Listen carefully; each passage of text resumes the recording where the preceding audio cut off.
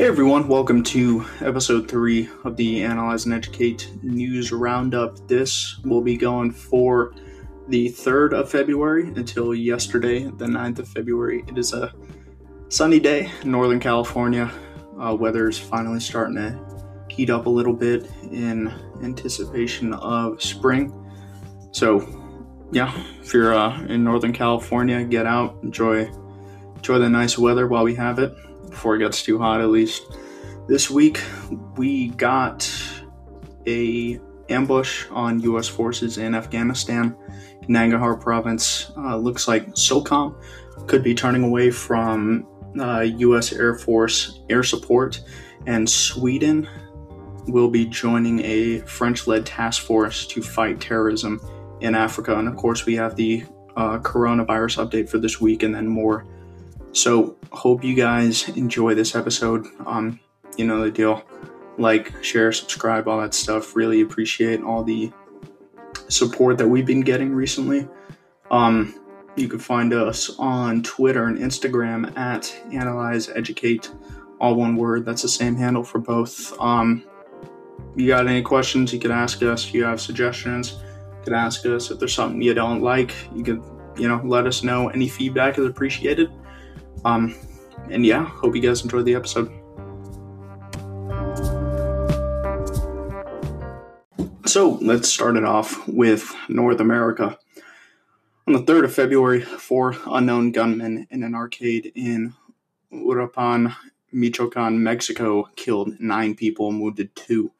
At least 3 of those killed were under the age of 14. Police say that the suspects appear to have been searching for a specific target before they began firing indiscriminately, and to my knowledge, those individuals are still at large. And also in North America, U.S. Special Operations Command, otherwise known as SOCOM, appears to be looking at setting up its own aircraft-capable unit to provide close air support, intelligence, surveillance, reconnaissance, precision strikes, and special operations intelligence, as it may be turning away from U.S. Air Force air support. SOCOM is looking at purchasing about 75 aircraft, with the A-29 Super Tucano and the AT-6 Wolverine being the most likely candidates. They did put out a solicitation for companies to put forth proposals for their aircraft. And I believe that will be held at some sort of convention that SOCOM does. I can't remember the specifics of it. With that being said, we're moving on to Africa. Sweden is set to join Task Force Takuba, which is the French-led task force to combat Islamist insurgencies in the Sahel region of Africa. Specifics haven't really been confirmed, but it is thought that resources will include personnel and helicopters coming from the Swedish Special Forces. This unit could most likely come from Swedish SOG, Special Operations Group, which is a joint effort between the Swedish Army and the Swedish Navy's Tier 1 units into a joint task force. Task Force Takuba will most likely be manned by France, Sweden, Ireland, Estonia, Finland, Latvia, Denmark, Belgium, Norway, the Netherlands, the United Kingdom, and the U.S. and Germany have declined the offer to be a part of the task force. This task force was set up, I believe, within the past year, but it will join the already 5,000 French and 2,000 Swedish troops that are actually on the ground and have been fighting insurgencies in the area for quite some time. With that being said, moving on to Europe, on the 3rd of February, in the city of Metz, France, a gendarmerie was stabbed and wounded by a French soldier that had declared himself to be a member of ISIS. This French soldier was shot and wounded after the attack. And of course, it has been declared to be a terror incident. Moving on to Asia, the U.S. has announced that a CIA drone strike in Yemen back on January don't know the specific date, but in January 2020, killed the leader of Al-Qaeda in the Arabian Peninsula, Qasim al-Rami. Al-Rami survived a 2017 raid in Yemen that was carried out by Naval Special Warfare, in which Chief Special Warfare Operator Ryan Owens was killed in action. Al-Rami is responsible for multiple attacks, including at least 2 bombings on U.S. embassies in Africa. He is responsible for the infamous underwear bombing, or underwear bomber, or that idiot that tried to suicide bomb an airplane with a bomb in his underwear, and it misfired or something and lit his underwear on fire, and he got caught like an idiot. And he's also responsible for a 2015 plot to kill the U.S. ambassador to Yemen. So, good thing he's dead. With that being said, on the 4th, the next day, moving on to Syria, President Erdogan of Turkey said that the Turkish armed forces will not allow the Syrian Arab Army, that's the Syrian government headed by Bashar al-Assad, will not allow them to gain more ground in Idlib province. And intermittent fighting has continued between the Turkish armed forces and the Syrian army in Idlib since clashes began last week with the TAF convoy entering the area. With that being said, though, 2 days later, the Syrian Arab Army did take the town of Sarakib, which is spearheaded by the 25th Special Mission Force Division, otherwise known as the Tiger Forces, which has served as the Syrian Arab Army's sort of shock troops ever since the Russians intervened in the country back in 2015. They actually propped up the 25th Division, and they have been probably the Syrian Army's most successful offensive unit since 2015.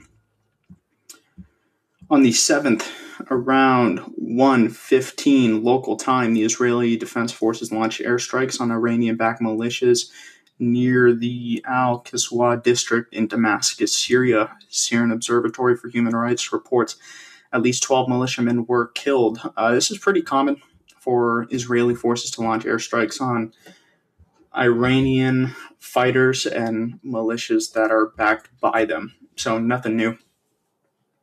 Next day on the 8th, in Nangarhar province, Afghanistan, a operational detachment Alpha assigned to the 7th Special Forces Group, along with a unit from the Afghan National Army Special Forces, came under fire during a key leader engagement. For those of you who don't know what that is, it's pretty much when special forces or small teams of conventional forces go out to local areas, remote villages, that kind of stuff, and basically sit down with tribal leaders, village elders, guys along those lines, and talk with them and see what's going on, see if there's anything that U.S. or coalition forces can help them with, whether it be clearing out ISIS or Taliban fighters nearby, or helping them out with food or infrastructure.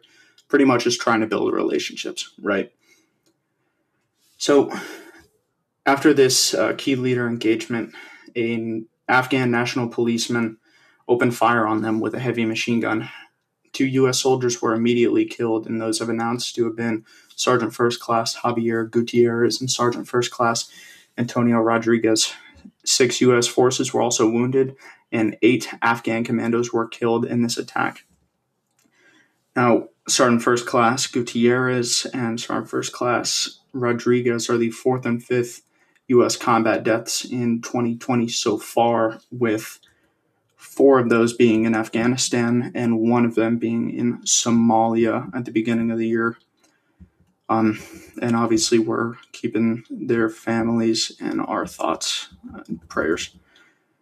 Also on the 8th at 15:30 local time, that is 3:30 for all you Americans, a Sergeant Major First Class that's a rank. Sergeant Major First Class in the Thai Army began a rampage in, bear with me here, Nakhon Ratchasima province in Thailand.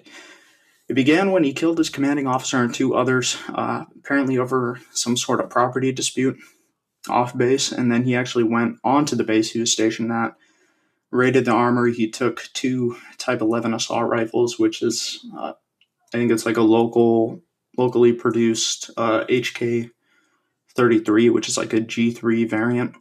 He also took an M60 machine gun from the base armory.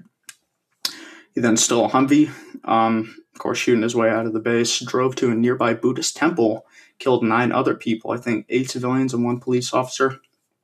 After that, he went to the Terminal 21 Karat Mall and began firing at more civilians and police officers. And he stayed there until 9:13 the next morning, when he was killed by police sharpshooters. In total, he killed at least 29 people and wounded at least 58. Also on the 8th, busy day, ethnic clashes between Kazakhs and ethnic Dungans were reported in the Kordai district. For those who don't know, the Dungan ethnic group, which I did not know until I looked this up, they're a Muslim group of Chinese origin. So the clashes killed about 10 people, 15 to 30 businesses and homes were destroyed. Police and National Guard units were deployed and took control of the area after that. And moving on to the next day, on the 9th, which was yesterday, at the Imam Khomeini spaceport in Iran, the country once again failed to launch a satellite. So I think this is within the past year. I think they've tried to do this 4 times and it's just failed miserably every time. And I'd like to point out the irony in a spaceport, quote unquote, that can't even launch a satellite, but whatever. With that being said, we will move on to the coronavirus update for this week. But before that, we will take a quick commercial break. And we're back with the coronavirus update. So the week began with about 20,600 cases, a little bit more than that, and 427 deaths at least, with, again, only 2 of those being outside of China, one being in Hong Kong, one being in the Philippines. The week ended with over 40,500 cases and 910 deaths. So both figures just about doubled. Rumors are spreading that Chinese cities are actually offering a bounty that equates to about $140 to anyone that reports Wuhan residents hiding in other cities, pretty much. It sounds like the Chinese government is trying to round up residents of Wuhan and bring them back to the city over fears that they could spread the virus. Chinese government is actually utilizing drones to monitor people outside, especially people that go outside without wearing masks. A lot of videos of the government using these drones, like the drone has a loudspeaker on them and they like stalk these people. There's one where they stalked like this older woman and told her to go home because she didn't have a mask on, and you tell she was scared to death because the drone was talking to her. It's at Camp Ashland, which is a Army National Guard base in Oklahoma, will be used to quarantine citizens. I believe they already sent about 47 people over there. I also have it on authority from someone I know that works at the base, who I will not name, that Camp Roberts in California could be used to quarantine citizens as well, who may have come into contact with people in areas where there are a lot of infections. But they don't know yet, so they're on standby until they get told for sure if that's going to happen. So on the 3rd of February, second death is reported outside of China, being in Hong Kong. The city of Macau, which is the world's largest gambling center, suspended casino operations for at least 2 weeks. That's crazy. That's like, imagine Las Vegas and double that. basically suspending casino operations for 2 weeks, at least. And Hyundai announced that starting on the 7th of this month, they will suspend work in factories in South Korea for at least 3 days due to disruptions in the supply chain. That's not surprising. I think a lot of experts have been predicting that this virus will have a harsh impact to the economy, particularly in supply chains, as China, which is one of the world's largest, if not the largest, supply chains, is basically in complete chaos right now. China agreed to allow doctors from the U.S. Center for Disease Control into the country as part of a World Health Organization-led effort to combat the virus. So I believe the WHO is basically putting together a task force to try and figure out exactly what's going on and how they can stop the virus from spreading and maybe even find a vaccine.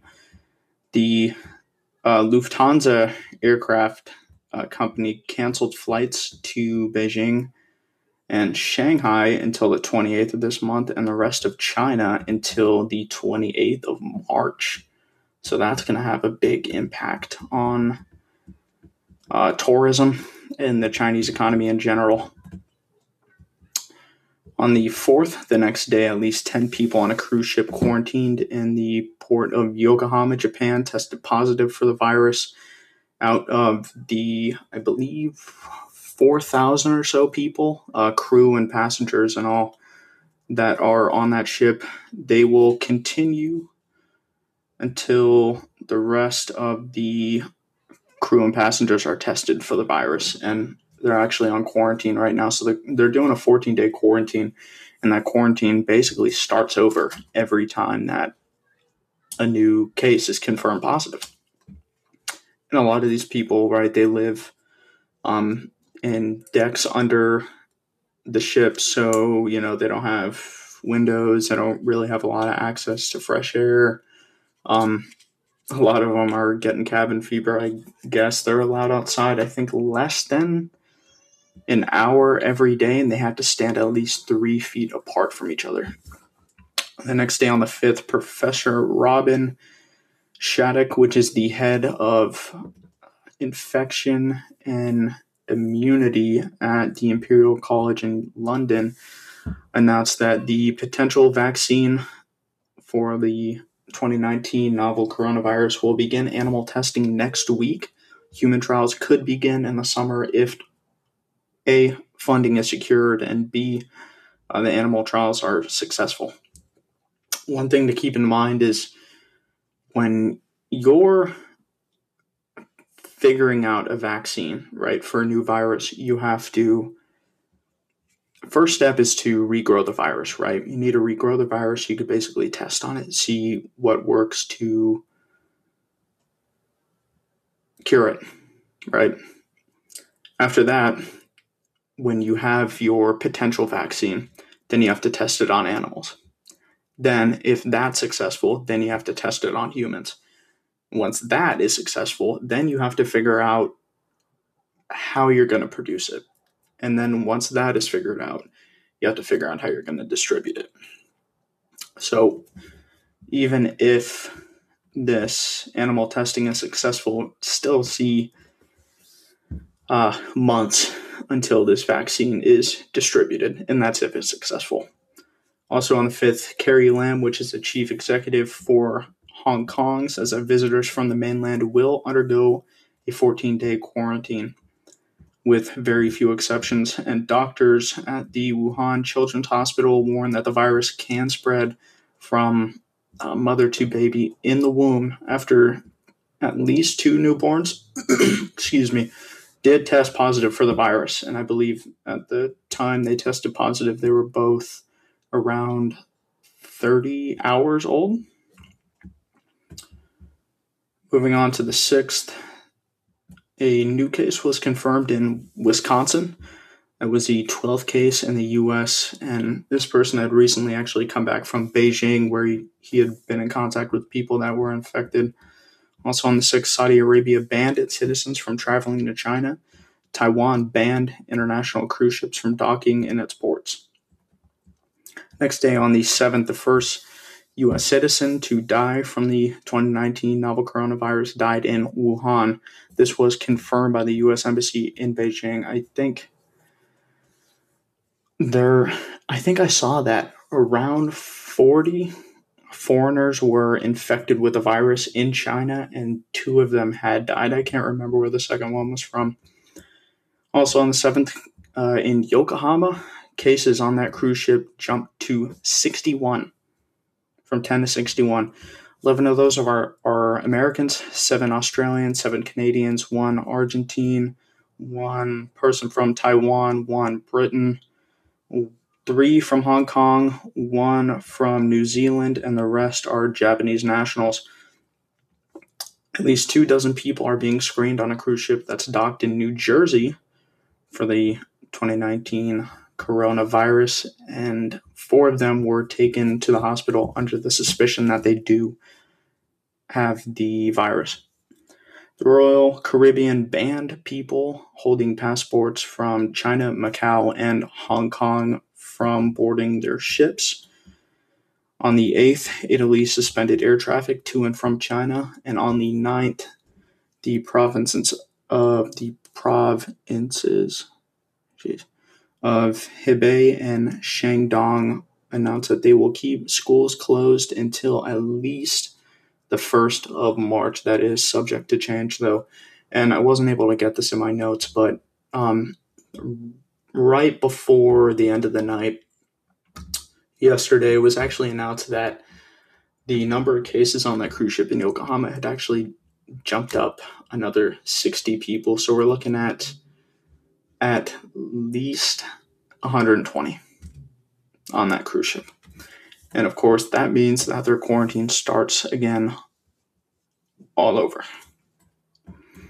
And that is all we have for this week. One thing I probably should have mentioned. So here where I live, we go off Pacific Standard Time, right? So anything that gets reported before midnight on Monday morning, technically, gets put into this Pacific Standard Time. That is, anything after midnight on Monday morning gets put into next week's podcast. That's something worth noting. Probably should have said that before.